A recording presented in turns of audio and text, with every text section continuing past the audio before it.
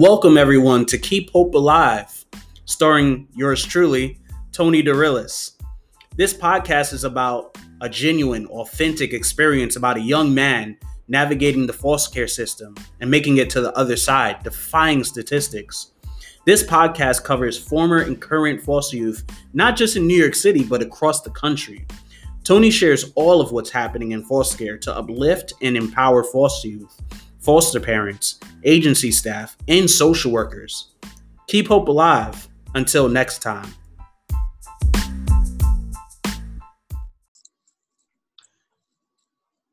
Hey, what's going on, everybody? My name is Tony DeRillis. This is the Keep Hope Alive, starring Tony DeRillis, yours truly, back here with another podcast episode. Glad to have y'all tuning in today.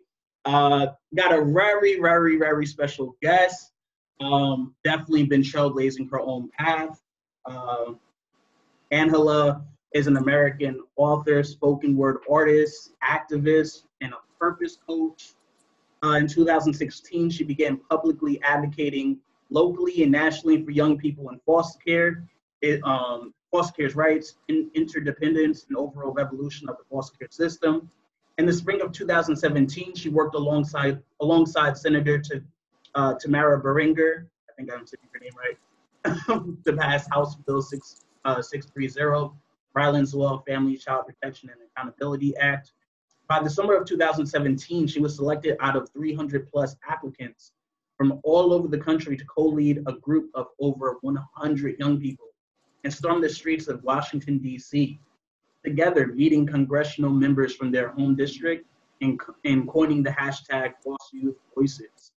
In 2018, she met with federal and state stakeholders to continue speaking at events in collaboration with organizations such as KC Family Programs and individuals such as Jerry Milner while on the National Policy Council. In 2019, she collaborated with several organizations to support young people of color and those in foster care in their transition through photography, music, and poetry. In the beginning of 2020, she supported young people during the day at the Capitol in Sacramento, California, speaking to over 6 different congressional members about how holistic stability is imperative for young people in foster care.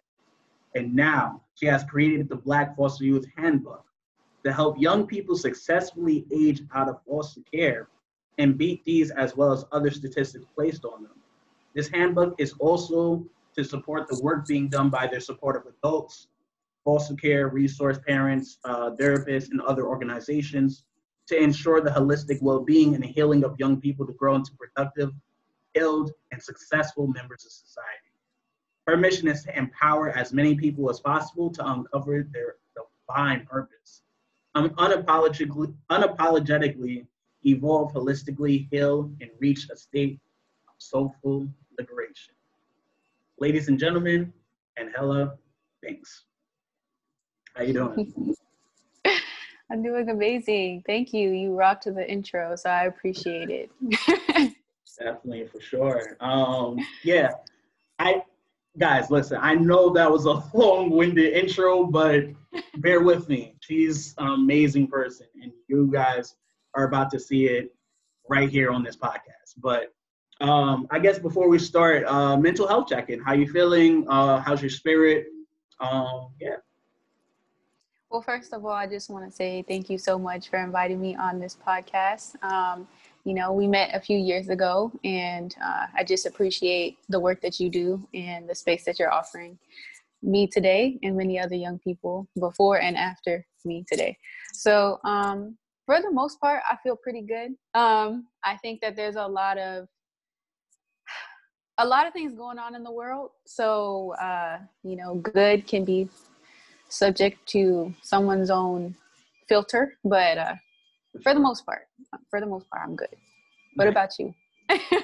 Pretty good, all things considered. Yeah. Working from home has me feeling like I'm living in the Twilight Zone a little bit, where I'm like literally repeating the same thing over and over again. But I do strongly believe in social distancing and, just minimizing the curve as much as possible. And just spreading positivity here. And Yeah, I feel like the pandemic kind of helped me to um, reach out to people more. I felt like I was a Mm, little more reclusive in like before the pandemic, and now it's kind of encouraged me to not just make connections, but to maintain those connections. So yeah, been I doing can second that.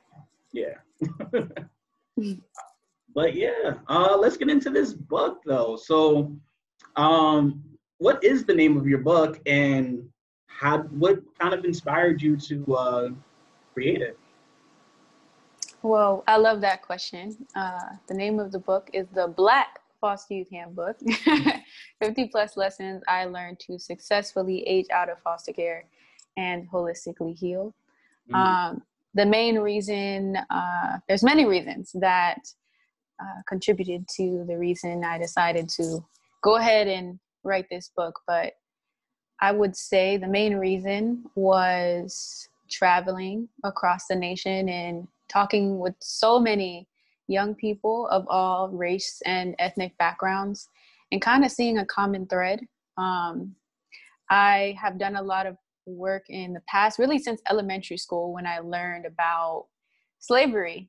Um, and really what my connection is from my father's side, who is of African descent, and my mother's side, who is of indigenous descent, and how I navigate the world as a person that is mixed of both of those identities. And talking to different people across the nation was interesting because I noticed a common thread of an identity issue where a lot of Black young people um, just kind of own that as an umbrella term, but not really knowing like their specific tribe or a specific place. They couldn't really point to a specific place on the map of where their ancestors were, or where, their families from. And that really concerned me.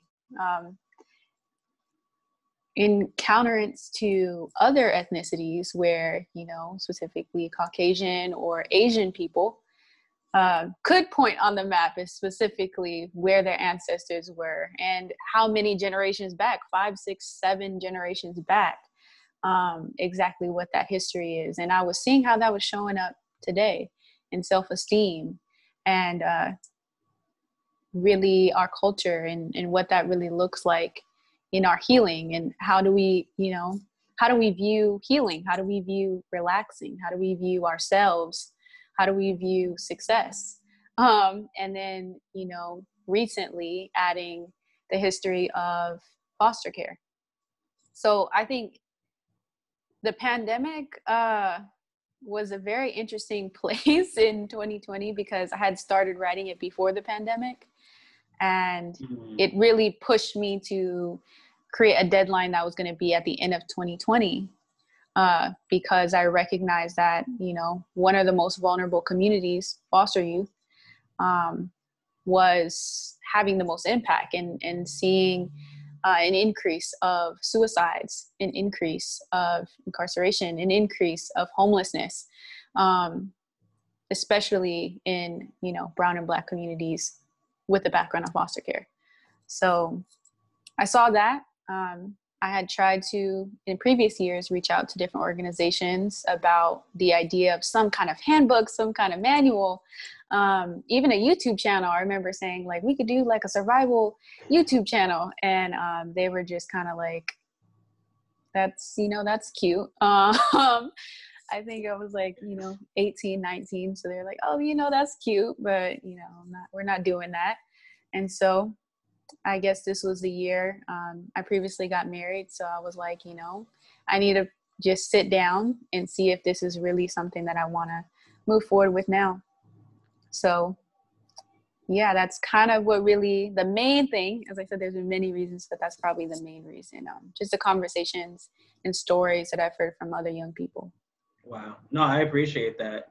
I think I also kind of feel too that the intersectionality between being a foster youth Mm, and Blackness, just as a broader term, I feel kind of gets a little glossed over yeah, oftentimes. I was going to say sometimes, but oftentimes I feel.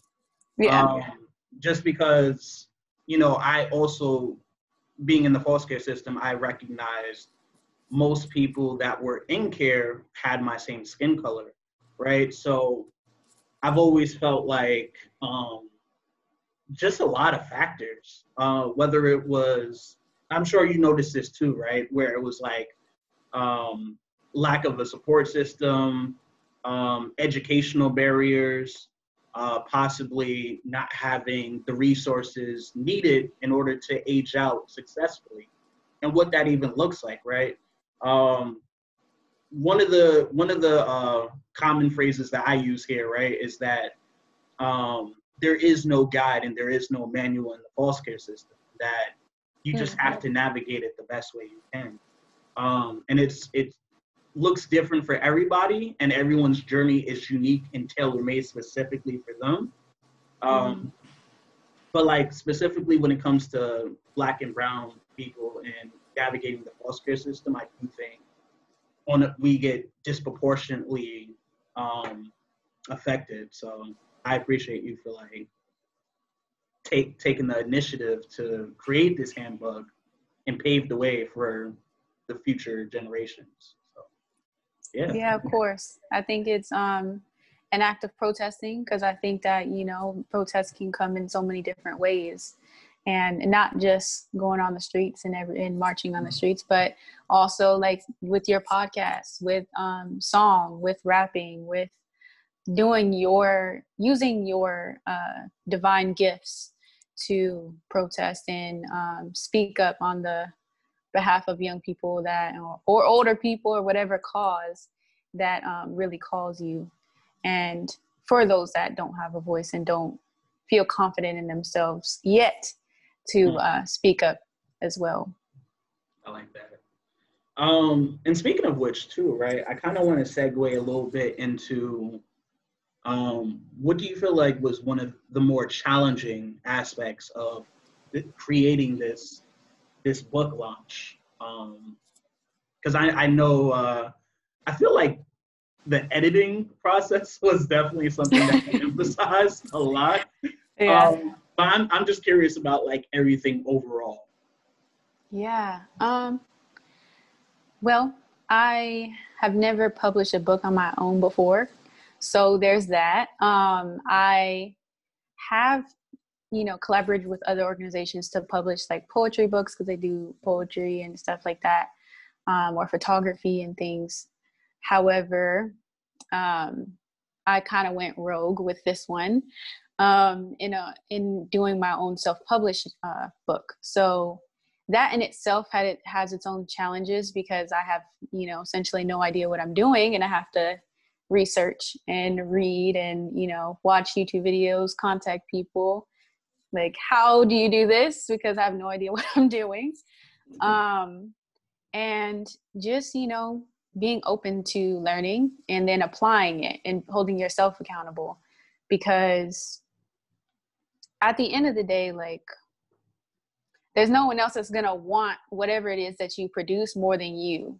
And so I think that part was definitely difficult, but probably the biggest part was just like my own mindset about it. Like, you know, labeling it the Black Foster Youth Handbook, I knew that, you know, there definitely was going to ruffle some feathers, because whenever, you know, historically and now, when you mention Black something, it offends people, which is interesting to me, how that works out. You know, you say the Black anything, and as soon as you utter the word Black, that word Black, it somehow turns into a negative, or it's a argument, or it's downplaying another side. And for me, that was, and that is never the intention. The intention is to, you know, we have his story, you know, history. We have one perspective. So let's shed the light on other perspectives. Let's turn on the light on all these other sides of the story and other perspectives. So the Black Foster Youth Handbook is specifically, you know, geared to people of African descent or under the umbrella of Black. So that could, you know, be brown and Black people of color. And so that doesn't in any way negate or minimize or belittle another person's experience. It's just saying, hey, like this experience is different, and let's see, you know, how we can improve. Specifically with foster care, how can we improve this system so that the statistical value and holistic well-being of young people isn't compromised over time, as it already has shown and been proven through media and history to be so. No, yeah. I appreciate that. I actually just had another question on top of that too, while you were talking a little bit about the Black Handbook, right? And like how this experience is a lot different from, you know, other experiences that some other foster youth might have. Was there ever a time in which like you felt like you went back and forth between maybe I shouldn't add Black to the title at all, just because it might offend other people or people might take it the wrong way? That's a really great question. Honestly, honestly, I've always had confidence in the title. I just more so, how can I prepare myself the best into knowing that I'm going to deal with people that aren't understanding and that don't know. And maybe not even wanting to know the history or care about the background. They're just, you know, might be rooted in their own way of thinking, which is different than my way of thinking, and can be, you know, very hurtful and take offense. That's possible. And, you know, I just really had to look at all the possibilities. And for me, it was outweighing helping young people of color understand their identity and have a better start in life versus having some backlash around it. And honestly, like, I felt like it was more of a benefit because I knew that the things that I've learned, because 50 plus lessons I learned, and I'm a young person of color, so I can't really speak to other aspects. But, you know, I knew that my lessons that I've learned and the ones that I've strategically put into this book will support and help young people to open their eyes and see like, oh my gosh, like I can do this. Not just because of me, but because of so many other people, including yourself, that have, you know, made it through, you know, and doing something to give back to the community. And I think that's, you know, one of the biggest pieces that I want to share in that is like, you know, specifically with Black people and Black young people, we come from a place that is not just, and from a people that is not just, oh, they were slaves. They were people that happened to be enslaved. And before that, there was a very rich culture. It didn't just start with slavery. And so that's something that I continuously kind of thread out through the book, and am hoping that young people and the supportive adults, because the supportive adults are also a big factor. You know, we can't do it alone. It was a lie that, you know, when I was younger, people were saying, you know, have to be, you know, strong and by yourself and all this type of stuff in order to be successful. But the truth is we need each other. We need community, regardless of the race, regardless of the ethnicity. We do need to come together. We do need, you know, to be a support to one another, and it needs to be reciprocal, whether you're a youth or an adult. It has to be, you know, a constant give and take, not just one-sided. So for the most part, I always knew that it was going to be the Black Foster Youth Handbook. Nice. I like that. I think one of my favorite first, let me say this. There's a lot of things that you just said that really resonated with me, but like just off the top of my head, I really like that you mentioned that your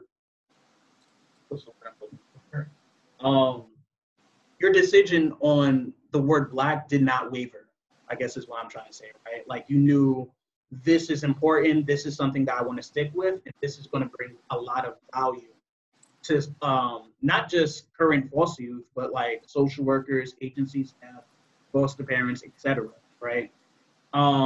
And I think being able to flesh out why the experience looks so different from others is definitely something that everyone in general can learn, right? Yeah. Especially with the current climate of Right. where we're in right now. So no, I appreciate you for like really sticking to your guns and Thank you. talking about an experience that's authentic to you. Um, yeah, I guess the other question I had too was, I'm reading off my notes here. um, I kind of wanted to talk a little bit about the monthly timelines, right? Because I know you had like July, August, and some of them had like pre-ordering books going live, virtual challenges, finalizing the edits. Guys, you're gonna Yeah. hear this a lot. um, I'm curious, how did you determine the priorities for all of them? Like, was there any that were like, okay, I got to do this first? Especially as a, just reiterating this again, you're a first time author. So I'm just curious, like, how that process looked and was it really challenging? Yeah. So I love that you asked that question too, because I'm actually thinking about doing for September. And I've been trying to reach out to other Brown and Black authors to have the experience of foster care, of doing some like Facebook lives for like people that are aspiring authors. So definitely stay tuned for that. Okay. Because I definitely want more young people to become authors and go through the process. But for me, what it was so much research. Let me tell you, I pound myself in research. Like it could be 2 a.m. and I'm up like watching a video. YouTube has been, a great friend because there's just so much free content, which is kind of a curse in itself because there's so much free content and you're like, which one is which or whatever. So honestly, it's probably over 300 videos that I've watched thus far, just free content. And then just kind of like going through the process and writing everything out. Like, okay, from A to Z, what does the process look like? And then after I do that, I kind of take some time to like circle things that, and this goes into like more so my time management too, but I go through the different tasks and I circle like the major things that I have to do. And then I put them and I break them up into steps. And then after I break them into steps, I put them on my calendar. So like I'll ask myself, what is the first step that I need to do right now, today, towards this particular big overarching thing, right? So like with final editing, which is the one that you mentioned. So with that, it would kind of be like, okay, so what's the before that and what's the after that? So before that is like the developmental editing more so. So that's kind of, you could do it so many different ways. The way I did it was I had proofreaders and beta readers and people that are interested in my book to read it and go through it and kind of like hear what they had to say, what they felt may be missing. And this was just like the introduction in chapter 1. Like no one has read like the whole entire thing except for my editor. But just, their initial thoughts. Am I conveying what I'm trying to say clearly? Or is it like too much, too fast kind of thing? And from there, I just gathered all that information, which was a lot because, it could be 2 pages of just people's notes and edits and commentary per person. So you could have like, I would probably recommend having like 3, but I had like 10 or 15, just to make sure that, from different fields and different age ranges and stuff like that. And yeah, it ended up from there. I redrafted everything, made it more streamlined, and from there went on forward on like, okay, what are the next steps? And that's kind of how I create those calendars that I have in my book launch group, which I haven't updated it for September yet, but I will. Yeah. I was looking for it. Yeah, but that's kind of how I do that. And very briefly, of course, it's more detailed, but very briefly, that's pretty much how I do it. And then just kind of seeing what do I need, who do I need to get this out and finished. and, you know, realistically knowing myself, you know, can I get something done within a week or not? Can I get this done within a day or not? And if I'm procrastinating, do I need to, before I even, and that's other things that I will say, before I even started writing the book, I knew there were certain skills that I would need. And so I first sharpened those skills, like procrastination, had to kill it. Certain things that I had to like be real with myself and make sure that I was very self-disciplined in getting things, when I say I'm going to do it kind of thing. And that happened in so many other smaller projects that I did before I decided to write the book and be public about writing the book, you know. So wow. yeah, I hope that helps. No, definitely. I even love that you added like some of the difficult challenges that you had, like the procrastination aspect and just like making sure that you're consistent, because I definitely feel, and maybe there's some people in the audience, for my particular audience right now, that are thinking to themselves like, wow, this is like really helpful stuff to kind of formulate how I might want to create my own handbook Yeah. or official book. So I think that's great. One thing I kind of want to go back to like healthy support systems, right? Yeah. Actually, wow, there's a lot of different things that that I could kind of connect with. Actually, I'll ask you this first. So I know you mentioned a lot of times like the editing process, having to do a lot of research, Yeah. watching over 300 videos, right? Yeah. I'm a big proponent of healthy coping strategies, right? And being able to self-care when you need it. Yeah. What did self-care look like for you while you were in this book launch process, Yeah. taking care of yourself the best way you know how? Yes.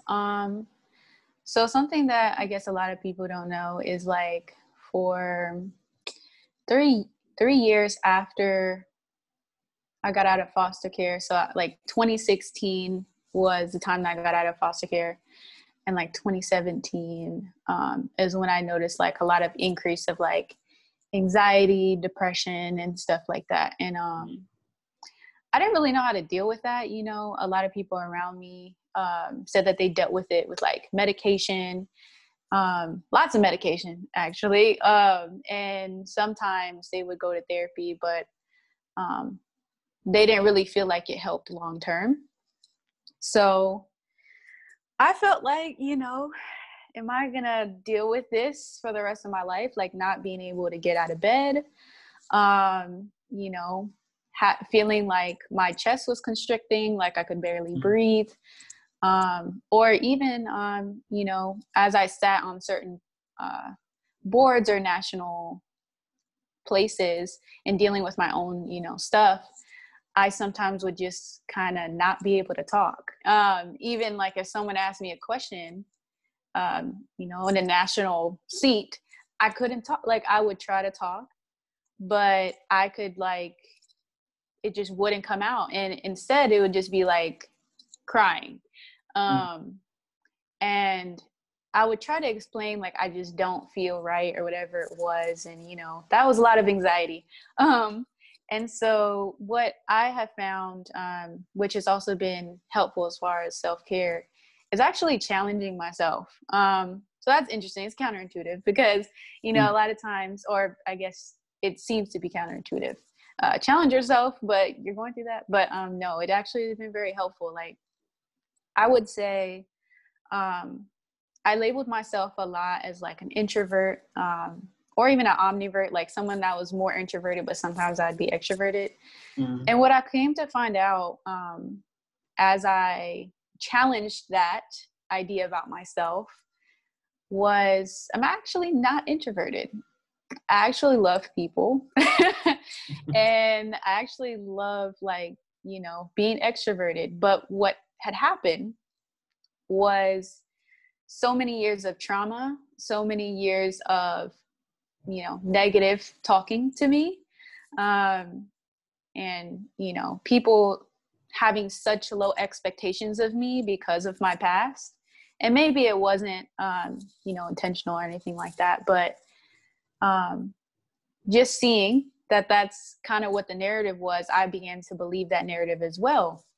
And as I started to stretch, right, and do all these different national things, it was difficult because I was still, one, in the same perpetual levels of trauma, unknowingly to myself, self-sabotaging.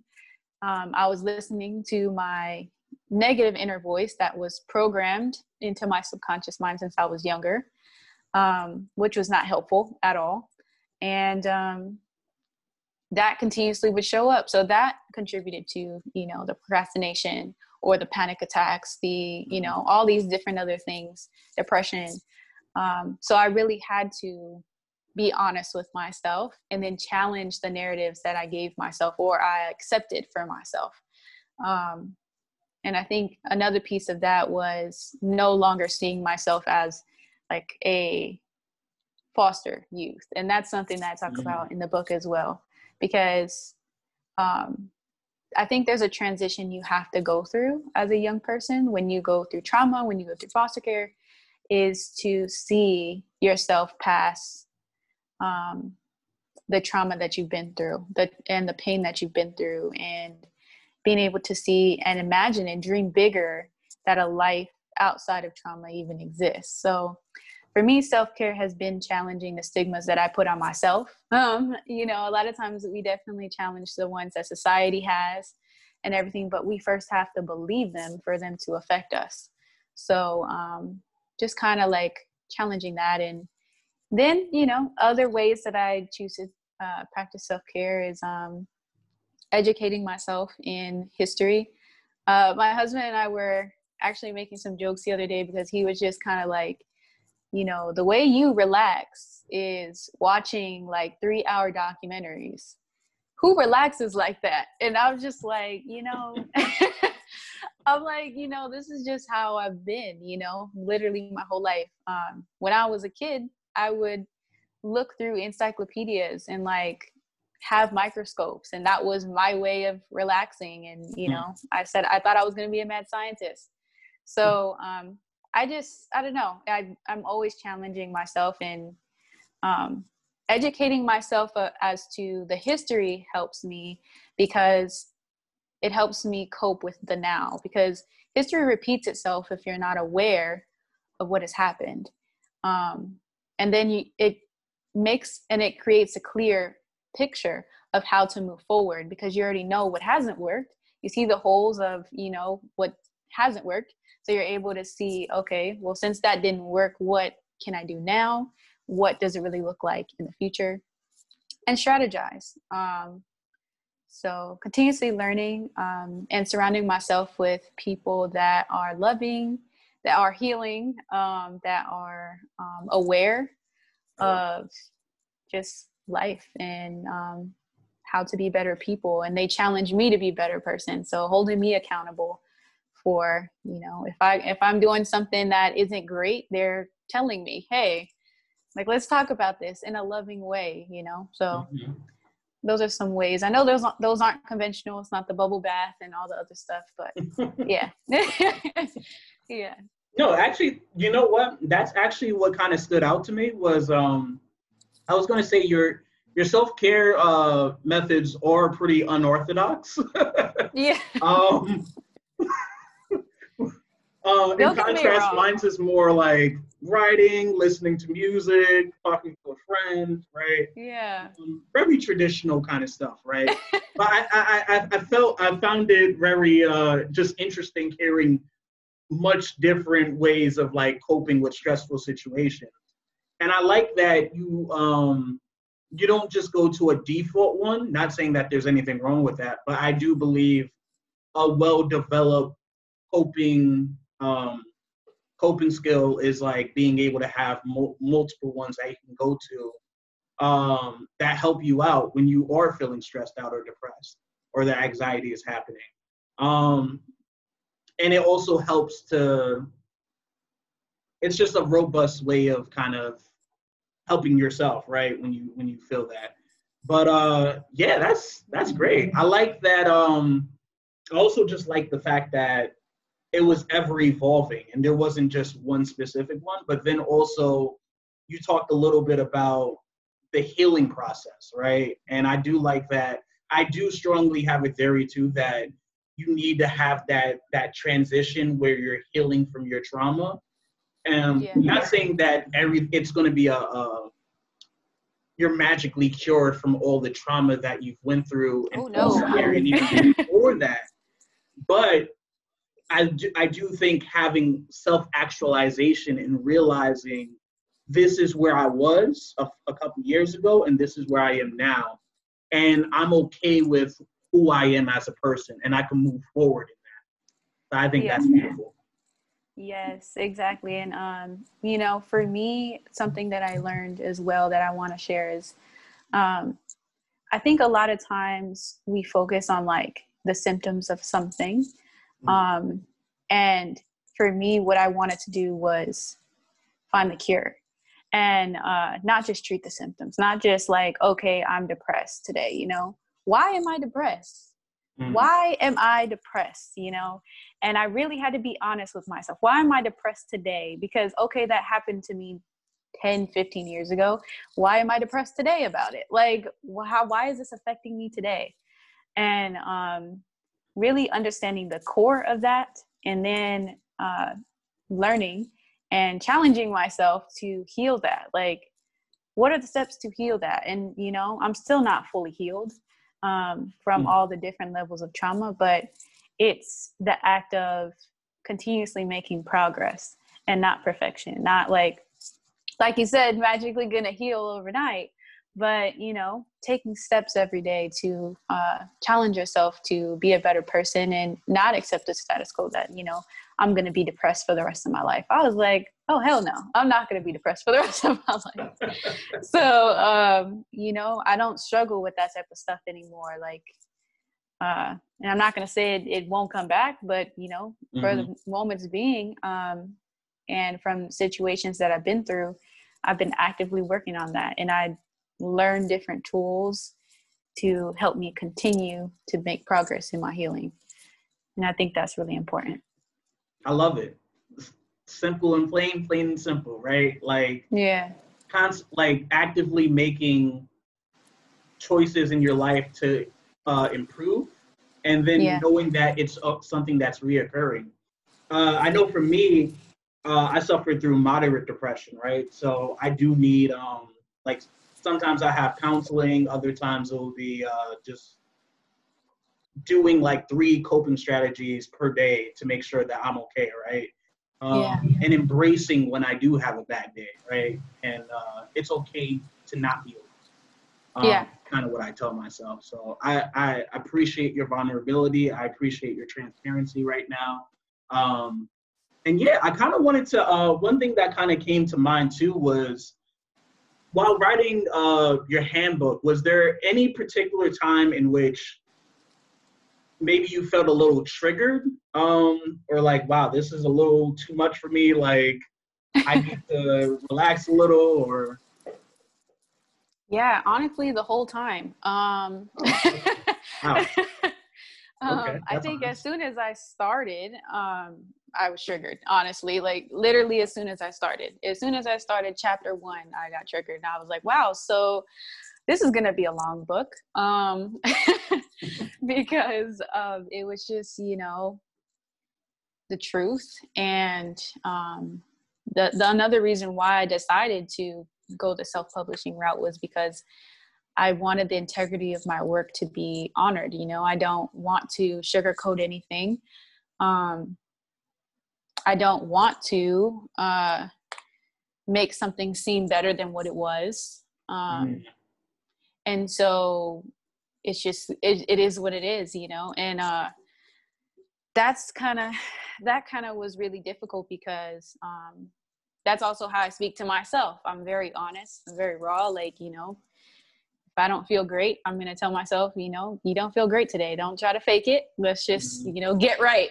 And that's kind of also what I invite, you know, the readers to do, is be honest with yourself, and might get a little triggered, you know, might get a lot triggered, but let's work through that. You know, let's work through that. Let's heal that.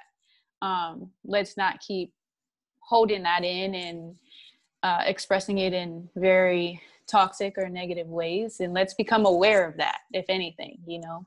And that's what I'll say, is it definitely got triggered the entire time. Even, you know, up to the last chapter.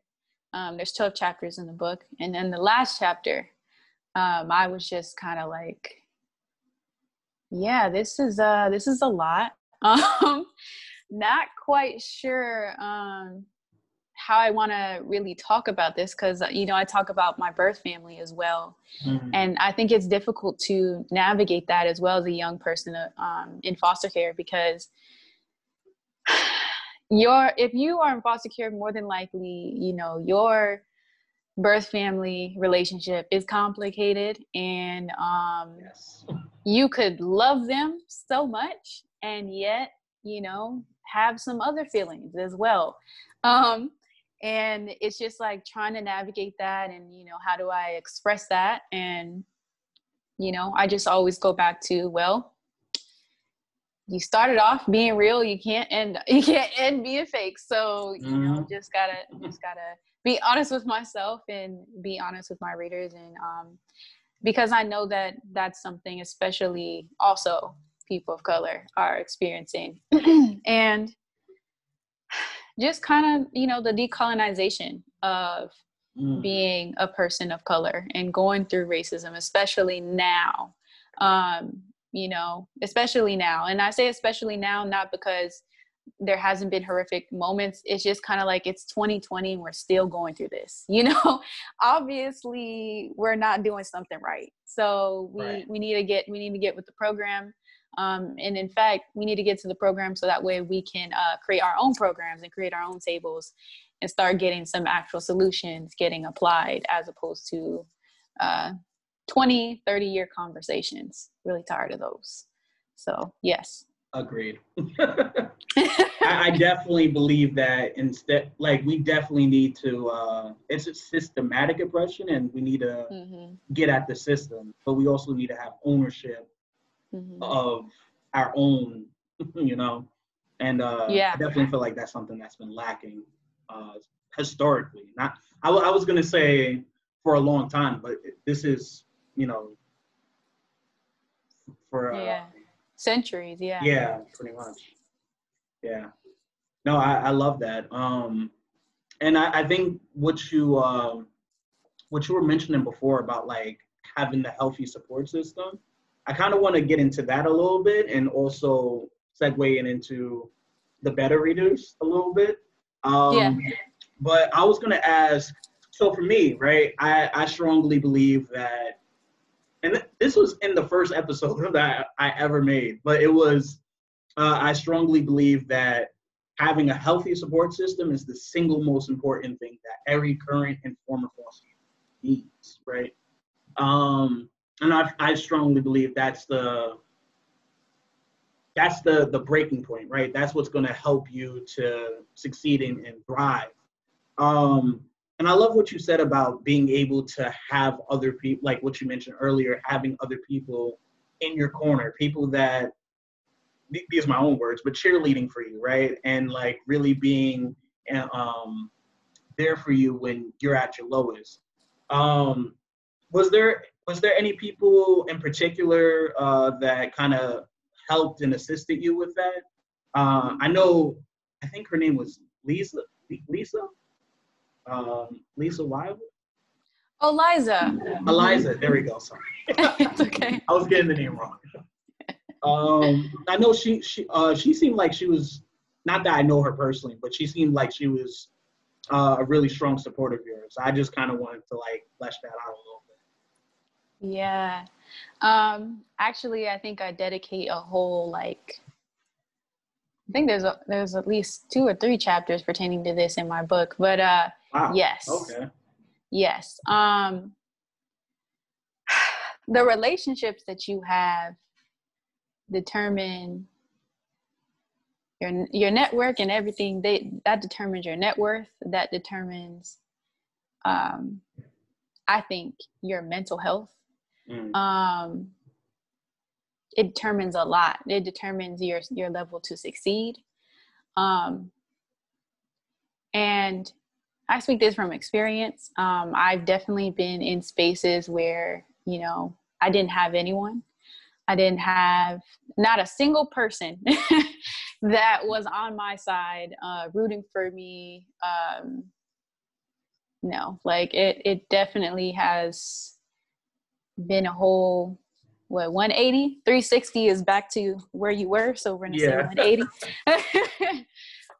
But yes, so I think, pertaining to this book, honestly, and this book and also other projects and just in life, what I've learned is that a lot of times people, when you come from a very, if you come from extreme poverty, if you come from a house that has, like, you know, abuse and a lot of, I will say, negative qualities, inadvertently, and I think unintentionally, a lot of times you can surround yourself with people that aren't the best for your well-being, your mindset, your spirit, you know, nothing. Your level to succeed is just not going to be as plausible as if you become aware of your surroundings and who you're surrounding yourself with. And that's difficult. And as I mentioned before, when it comes to family, because I think, like, a lot of times we want our blood family to be there for us, particularly our parents. You know, we want our family to be the main ones rooting for us. We want to, you know, it's just in us. That's what we want. And what I've learned is that I had to let go of that idea. And that was actually really hard for me, because I wanted my siblings to be on par with me. I wanted my siblings as I, you know, was with them.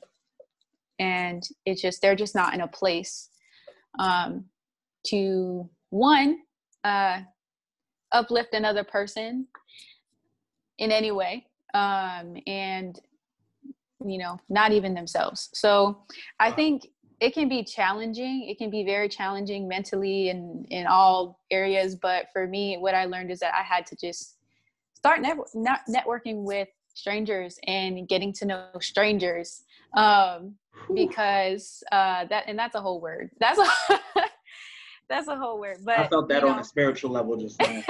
Go ahead, speak your truth. Go ahead.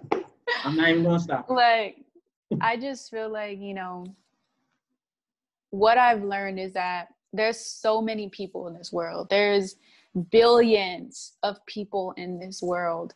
And, you know, you can't automatically, because of your past and, you know, what has happened in certain relationships negatively, kind of wipe out the fact that there's billions of people in this world that don't know you and don't know what you do and want to support you and want to bless you and want you to succeed, even though they don't know you right now. So, you know, you have to open your mind more and see that there's a whole world out there. Like, it sucks that it doesn't come from your family. It sucks that it doesn't come from your best friend that you've known since kindergarten, you know, and at the end of the day, what are you going to do about it? You can't change them, but you can change, you know, your future and your circumstances and your circle. You know, some of the most successful people say that, you know, you are the sum of the 5 most close people that you have around you. And so something like that. And so we just really have to be, like, very aware of who we have around us. You know, are they really good for our mental, spiritual, you know, physical well-being? Are we really good to other people's mental, physical, spiritual well-being? How are we in our relationships? Are we showing love in a healthy way? You know, are they showing love to us in a healthy way? Do we feel nourished? Do we feel that they're really feeding our flames, you know, or not? And if they're not, and if you're not, then you need to go back and do some work. If they're not, you may need to have some space. And that doesn't mean, you know, cutting everybody off and labeling everybody toxic. That's not what I'm saying.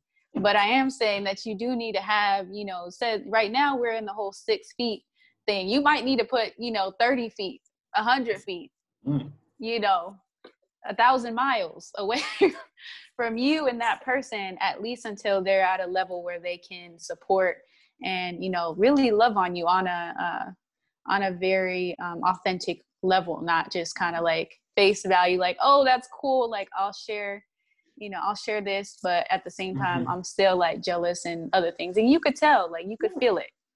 That jealousy is running deep on people. Oh, yes, it does. And it's just like, I understand it because, it's a self-esteem issue. Like if you're not happy with where you are in your life, then you're not able to be, you don't have the room to be happy for someone else because you're not happy for yourself. And it all comes back to yourself, the relationship you have with yourself and self-love and all that good stuff. But you have to be honest with yourself, and pertaining to my Aunt Liza, yes, I call her Aunt Liza. She actually was my CASA or Garnet Litem. I don't know what they call them at your state. But yes, she was a court-appointed special advocate for me in foster care. She actually ended up being kicked out of my case because she didn't agree with my social worker to let me like sleep over at the airport in between foster care placements. So yeah, so she actually got removed from my case because she let me stay at her place instead of sleeping at an airport. But it doesn't matter. She's still in my life. She's been a huge help. And that's also something, I hope that in the future years that, we're able to look at social workers, just a curriculum around like what it means to be a social worker, what it means to be a therapist, especially for young people in foster care. Because I think, Definitely. when we talk about the social capital, what did you say? No, definitely. I was just agreeing with you.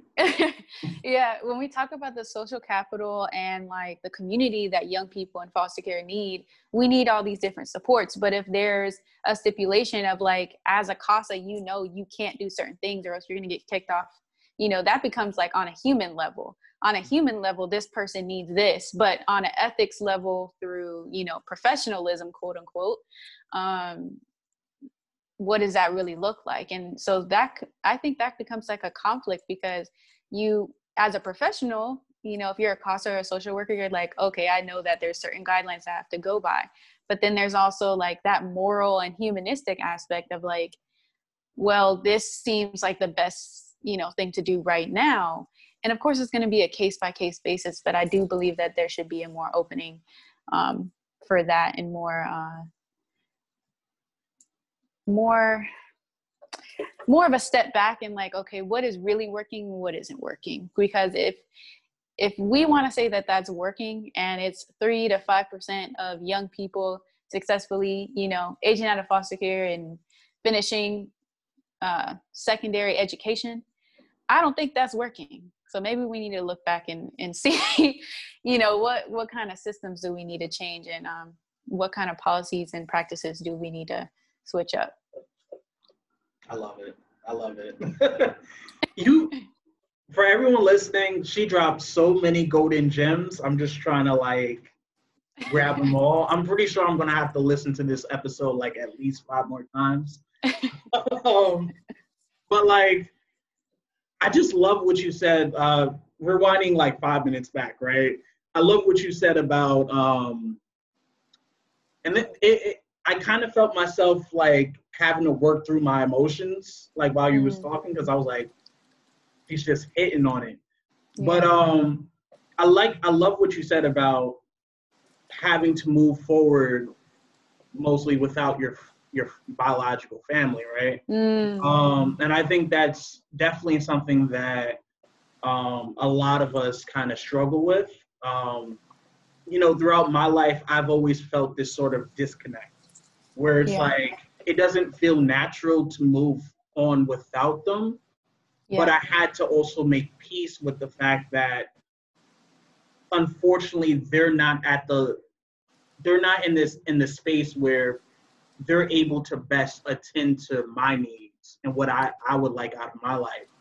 And I'm not even, my expectations aren't even that high in terms of the reciprocity of what I'm expecting, right? I just want to be able to be transparent, talk to them, communicate really well, and just have, trust, love, all that good stuff. But unfortunately, that isn't always the case. And I do think that there are a lot of people that's listening to this right now that need to hear that, right?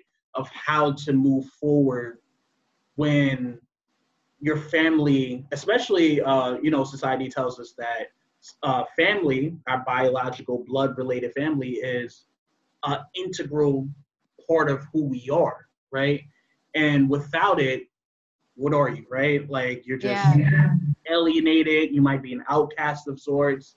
And I think this feeling gets intensified being in the foster care system, right? Because there's already that fragmentation of not being with your family. And then when you want to try to reconnect and it doesn't go as planned, those expectations that you might have had to reconnect with them, get shattered.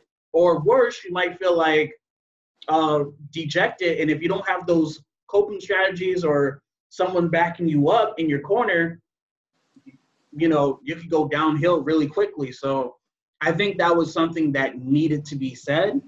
And I definitely think there was a lot of unpacking in that. And I just had to address that because I definitely think a lot of young folks and even people in their 20s, 30s, 40s, 50s still struggle with that. I don't think it's just like, I feel this particular way at this age and that's it.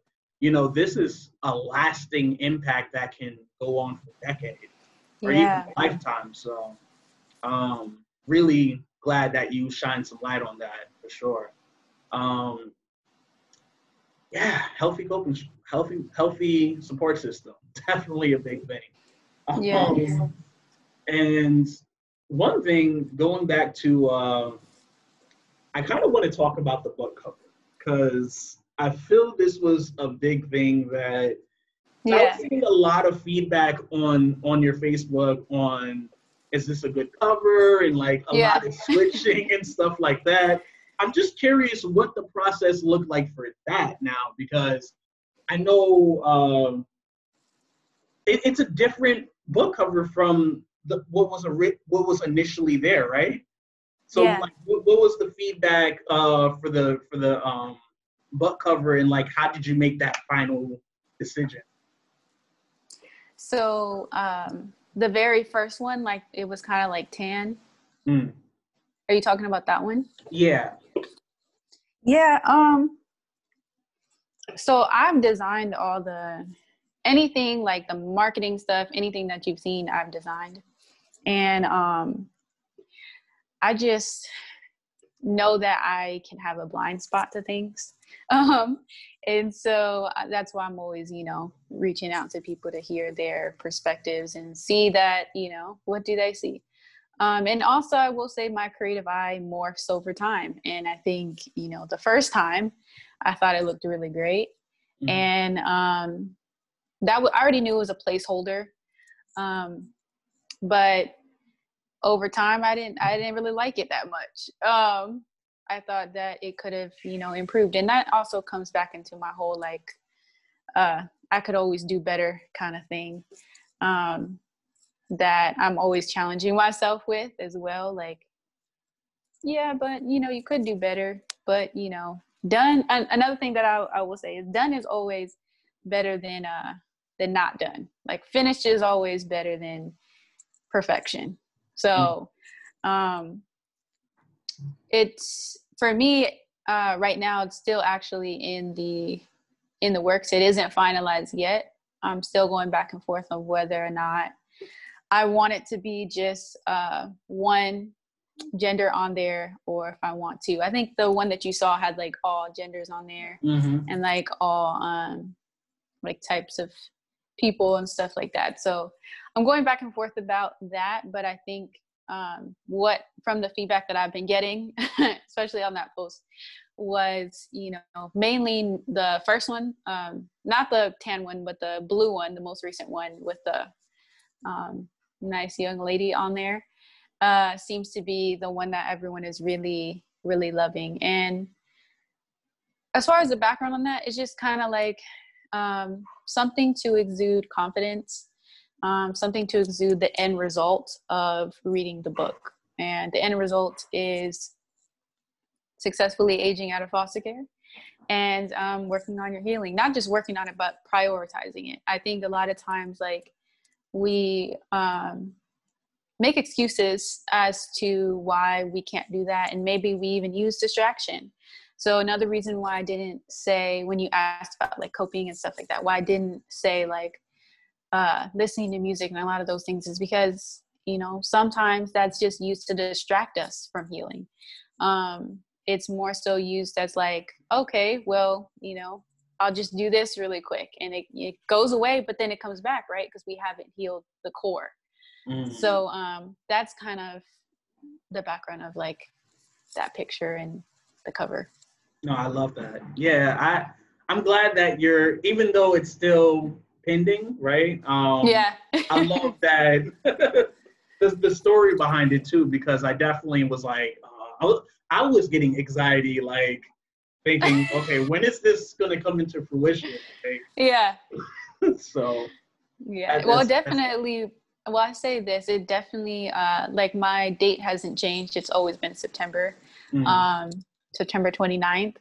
So for me, it's just kind of like getting all my ducks in a row for September 29th. But regardless, the way I'm seeing it is, you know, it's going to be out by that day. So nice. Yeah. Okay. And I think, let me see, I got probably two more. But one thing I want to ask too, speaking now that we're officially on the last month, this is September 1st. Yes. Things are like less than 30 days at this point. Yes. So with everything kind of like unraveling and things starting to move forward in this last month, how has like the milestones been going, achievements, expectations that you had? How's that been looking for you? I would say it's been going really, really great. I think foster care and even before foster care has really like helped me in my mindset of like pivoting when things aren't working or like being able to adapt to change. You know, if something isn't falling in a certain way or whatever, I'm just like, all right, well, what do I have to do now? And I've just kind of really been leading with that. Like, if this is the plan, right? But life happens, you know, shit happens. And so with that, I can be open with other ways to combat those things that come up. But as for the most part, the milestones have been amazing. At this point, I only have really two other ones before publishing, which is like formatting and another one that I can't think of at the moment, but two other ones before publishing. So I'm very excited about that. And I will say it's been a long journey since February of this year, where I really started to just like actually sit down and write it. And now I'm just really, really excited to get it in the hands of young people and their supportive adults to read it and, you know, benefit from all of that work, you know. So that's kind of where I'm at with that. I'm really, really excited. As you should. I'm excited too. And I'm also curious too, like in terms of like a long lasting impact. Yeah. What kind of impact do you think this is going to have for like years down the road? So something that I always wanted to be clear about was that I'm not in any way trying to be like a success story or a poster person, you know, that's like, hey, be like whatever in a specific way. I think that for the most part, my intention with writing the book as well is to further the work that other young people that have been, you know, in politics and you know, advocacy, as well as supportive adults that have been really making ways to disrupt foster care and talk about how we can really start making changes to the system, and other systems that are racially destructing and just demeaning us as people and lowering the statistics. Like, we have to continuously combat that. So I just want this to be a lasting impact, to support the work that's already being done, and also hopefully to share a little bit about my story and how young people can apply that to their everyday life. Like, things that I've learned, that they don't have to, make the mistakes. I mean, at this point, it would be their choice if they want to make the mistake or not. But at least being able to, read about it and know, like, okay, well, maybe I don't have, there's other options, Mm-hmm. and there's other choices. There's other ways to live life. You don't have to be miserable. You don't have to feel like you're just, how to explain this, constricted, suffocated, or suffocating in your trauma and in your pain. Like, there's definitely other ways, and you can heal. Like, that is a possibility. You can find happiness. You can find joy. You can find healthy love. Just really opening the way for that and supporting the work that's already being done. So in the impact, I do see this in many ways, raising statistics for young people, and also having an increase of young people and all types of people that have experience of foster care or childhood trauma to really start being more vocal about their stories, writing more books. That's what I'm looking forward to, more books from young people's experience of foster care, more podcasts, more everything, like, just out here doing their best and living their best life, going on trips, just a life outside of trauma and foster care. Yeah, I definitely agree with that. And that's something I could get on board with. Yeah. I think oftentimes when we are in really crappy situations that we find ourselves in, it can be really difficult to know what's more out there, right? Yeah. I know for me, like, when I was in the foster care system, I didn't really feel like there was no foster care alumni, right? I didn't know anyone that was exactly or this is how you do it, right? It was just kind of like, you're gonna find that shit out by yourself, like. Right.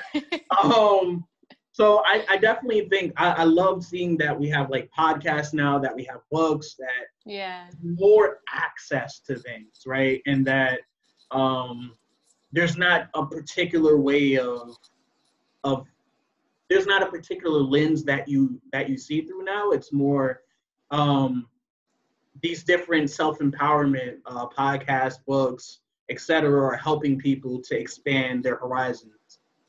Hopefully for the better too, more healthy decisions. I know before you mentioned that you don't want to be looked at as a success story, right? Or a poster child, right? What do you feel like? Let's talk about the poster child thing, right? Do you feel like that's a at this point in foster care? Do you feel like it's a negative? Like, look at this person, look at this particular performance or this parameter that we have for this person. They have their own plays. They graduated college. Like, this is what you should aspire for. Or do you think it's actually harmful for foster youth to aspire to those kind of heights? Yeah, and I think that it can be a double-edged sword, and I think depending on the way that it is portrayed, as well as what's really the background work of that. And okay, this young person is like I shared previously. I'm on this national board, or I'm sitting on this national committee, but I'm dealing with like anxiety, severe anxiety, depression and stuff. And I can't even talk when someone asks me a question, so in one way, you know, I'm becoming a poster child, right? But in another way, like, I also don't like this feeling because I'm not feeling the greatest, because at the same time that that's happening, I'm not having enough support around in my personal life to support me to holistically feel safe and secure and all the other amazing things to you know, be in congruence with the great achievements that I have. And I think, like, specifically young people in foster care, something that I've learned as a common thread is that sometimes, you know, we could have all these amazing achievements, but we're only having these achievements not necessarily for the right reasons. And let me say that sometimes it can be like a self-esteem thing, like, and it ends up being conflicting because, you know, you're going so high up into the ladder of like how you want to give back and how you want to do all these things, but you're pouring from an empty cup. And so you can't, you know, be your fullest potential, and you're not in, you might be a little bit, you know, on the ego side, operating from ego because you haven't healed a lot of the things that you need to heal. And I'm not saying everyone needs to, like, you know, heal everything before you do anything. But I think, again, going back to that awareness and being more proactive about maintaining and cultivating healthy support systems in your personal life. Because I know people that, you know, in their professional life, they'll say, you know, all these different things and have their life to be painted a certain way, but really in closed doors, they're still, you know, very much struggling with like whether or not they want to take their life and other things. And no one has any idea, right? Because we're not being authentic in that. And then there's also that line of like, how authentic can you be on social media? How authentic can you be with your personal support? So that goes, you know, into our foundational self. You know, how do we see ourselves personally, not just professionally, but who are we personally? You know, what are our core values? What is our core character?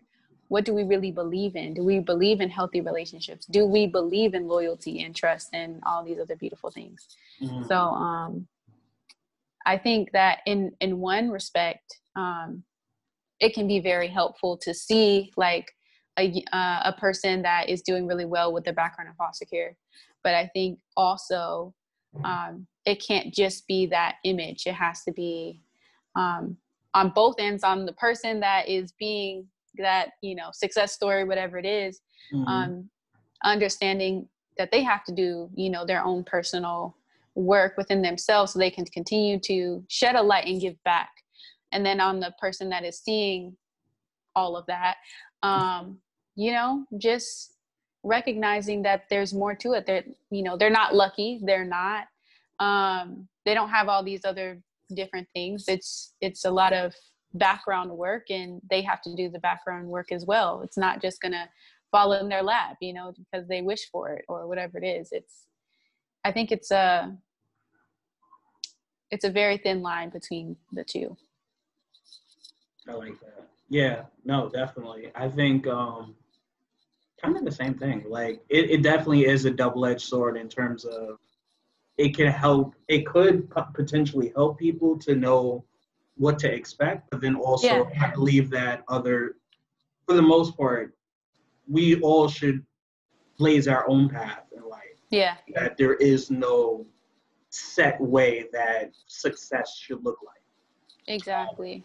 Yeah. You got to define it for yourself. And the only way you're able to do that is if you start to do the work and know yourself and know your story and be real with your story. Like, okay, my story is not, you know, that story. So that's great that they have done that. And like, I can see that it's possible, but also looking at my story and, you know, well, how do I define it? Maybe it's not that, I don't know, someone's a motivational speaker. Maybe that's not what I want to do at all. And maybe that just sounds great. And maybe that appeals to my ego. But like on a soul level, you know, on a cellular level, and when we talk about divine purpose and passions, you know, maybe I don't want to talk in front of other people. Maybe I don't really like to talk. Maybe I like to sing. And so just recognizing that and being you. Yeah. That's an interesting point too, because I do think when we talk about like blazing our own path, it has to Yeah. be something that's tailor made to us. And I definitely think that for the longest time, I was doing things um, that didn't align with my purpose or my mission in life, right? I would try to get my hand in coding or doing construction, right? And thinking that these were things that were high in demand, right? But the more I thought about it, the more I felt like this doesn't even mesh well with my spirit. I feel like I should be doing something else that really just puts the fire in me. Something that really, every time I wake up, I'm just like, yes, this is what I want to do. And I feel like podcasting and talking about my story is kind of my life calling. Um, but also, it's also nice to make some money from this too. Yeah. Let's talk a little bit about monetizing your passion, right, and what that looks like. Because from one content creator to another, you have the book going on. You have your own podcast, Soulful Liberation. Did I get Yep. that right? Mm-hmm. Yeah. So yeah, there's different ways of getting into it. Do you feel like this was always what you wanted to do, and being able to blaze this path specifically in foster care, or was there something else when you were younger that kind of like gravitated you towards something? Wow. That's honestly, that's a whole other conversation, but I will make it as short as possible. Okay. Sure. So when I was younger, I actually wanted to be a mad scientist. So that's nothing compared to what I am now. But I wanted to be a mad scientist. I felt like it was super dope to I thought I was going to find the cure to cancer, which ironically, in a way, I guess, holistic healing and herbs and other things. That's another conversation. Yeah. But yeah. I thought that I was going to, do certain things because I found out my grandmother had breast cancer. So I was very, I was just struggling because I thought, that's exactly what I wanted to do. And I began to struggle after I went to a doctor's appointment, and then, all adults ask kids that all the time, like, what do you want to be when you grow up? And so the doctor also asked me that, what do you want to be when you grow up? And I remember he was like hitting my your knee or your shin, whatever that happens, and you got to kick or whatever. He was doing that. And he asked me the question, and I was like so excited that he asked me the question. So I told him, and I was like, I want to be a mad scientist. And he was just, like, that's not a real profession. So I think I was like 6 or 7, and I remember just like being so hurt. I had always studied encyclopedias. I always had a microscope. I was always just, I don't know. I was a very interesting child. And this is before foster care. So, I was just really out here thinking I was going to be a mad scientist. And then after he said that, I was just like, dang, like, it's really not a real profession, started asking around. No, it's really not a real profession. I'm like, are you serious? So some years went by, and I ended up watching CSI. I'm not sure if you are familiar with CSI. Yeah. And I thought to myself, that's the closest thing to a mad scientist, like forensic psychology, because like you get to do all the things, and maybe you get to blow up stuff in your lab. I don't know, but I'll do it anyways. Like, it's close enough. And so for the longest, that's what I thought I was going to do until I went to college. So from like 8 all the way up until college, I was like, I'm going to be a forensic psychologist. And I actually changed my mind multiple times because I was being more, I did more research, and I learned that it's a very morbid job, and I actually don't like death. I don't like being around dead people.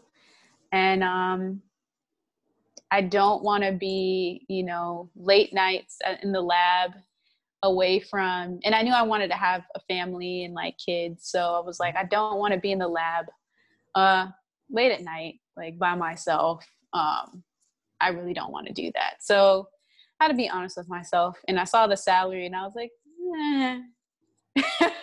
it's, you know. So I started looking at other things, and I also didn't feel like attached to it. It just kind of felt like it was something that I always said I was going to do type of thing, but I didn't feel really like attached to it or called to it. So for a long time, I thought social work, not a long time, about a year, I thought social work, because I was like, I already do this. Like, you know, within a foster care, and yeah, it feels like such a natural. I did this. Yeah, but no. Actually, I was like, you know what it is? And I think, so I went to an HBCU initially, and that was NCCU in North Carolina. And I had a professor, her name was Miss Stanberry, and she was a United States government class professor, whatever. And she really got me into politics, honestly, and just like showing the history of like, you know, Black people and voting and things like that. And that kind of, you know, a lot, it swayed me to political science, which is what my degree is now. And so I wouldn't say that I've always knew that specifically that would be my calling, but also simultaneously when I was 7, 8 years old, I first learned about, you know, Black history. And so I think that also that seed and indigenous history and things like that, that seed, and moving across the country, I moved over 20 times before I even got to high school. So even before foster care.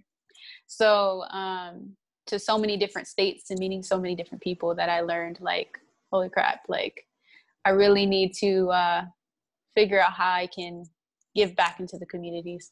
And I think that seed just kind of has grown into, coupled with the confidence to actually do something, you know, because I think that's another part that's difficult. Like, especially if you want to talk about Black and brown issues, you have to have a certain level of confidence, because you will be a target. That's something that I've learned. It just comes with the territory, unfortunately, historically, and today. So yeah, I would say that it's been a lot of people that I've had conversations with, a lot of my own digging in history, and until I kind of aligned into, all right, you know, this is what I'm doing. This is what I feel the most. And I just had to follow that, like that feeling of being pulled or being called to doing something, actually answering the call. I think that's the hard time. Like you could get, you know, the call several times and decline. And then eventually, you know, hopefully for most people, but you answer. Eventually you got to answer the call. And when you do, I think things just become a lot smoother, a lot easier, because you're just doing what you were divinely called to do, versus trying to go against the grain and do something that maybe your ego feels good about, maybe other people praise you about, and yet you don't feel fulfilled. You know, maybe it sounds good, the title sounds good, but I mean, you know, you have to do what you were here, what you are called here to do. Important distinction, but very, very important difference between the two. So yes. Yes. I appreciate you. I appreciate all of your knowledge, your expertise, your experience, you know. At this point, like what I guess just final thoughts in this. What's one thing that you would tell a youth right now in the foster care system, trying to navigate it, they're a little anxious about aging out of the system, and just probably doesn't have all the supports in place? What would you encourage them on? So of course there's a lot of things that I have to say about that, but that's okay, because that's why it's in a book. Yes. But what I would love to say right now is, you know, one, you're not alone. For a long time, I thought I was alone. I thought that, no one could really understand my story, and that like it wasn't possible to succeed in whatever level of success that you define for yourself. But it's definitely possible. I would encourage you to continue to hold on, and take one step forward every day, even if it's, something that you think is small. Continue to see that you can be here tomorrow. You can be here past a certain age. For a long time, I didn't think I was going to live past 18 years old. And after I turned 17 and it was closer to 18, I started self-sabotaging the hell out of my life, because I was like, holy crap, I'm actually about to make it to 18. And it took me a while to recognize that I could dream way bigger than what I ever thought, because when I was younger, I dreamt pretty big, but then, trauma after trauma after trauma, I think it just kind of weighs on you. You just kind of like, what is the point? It's not going to happen anyway. And like, what I will encourage you to do is dream bigger than what you ever thought was possible, because it is possible, as long as you're willing to show up for yourself.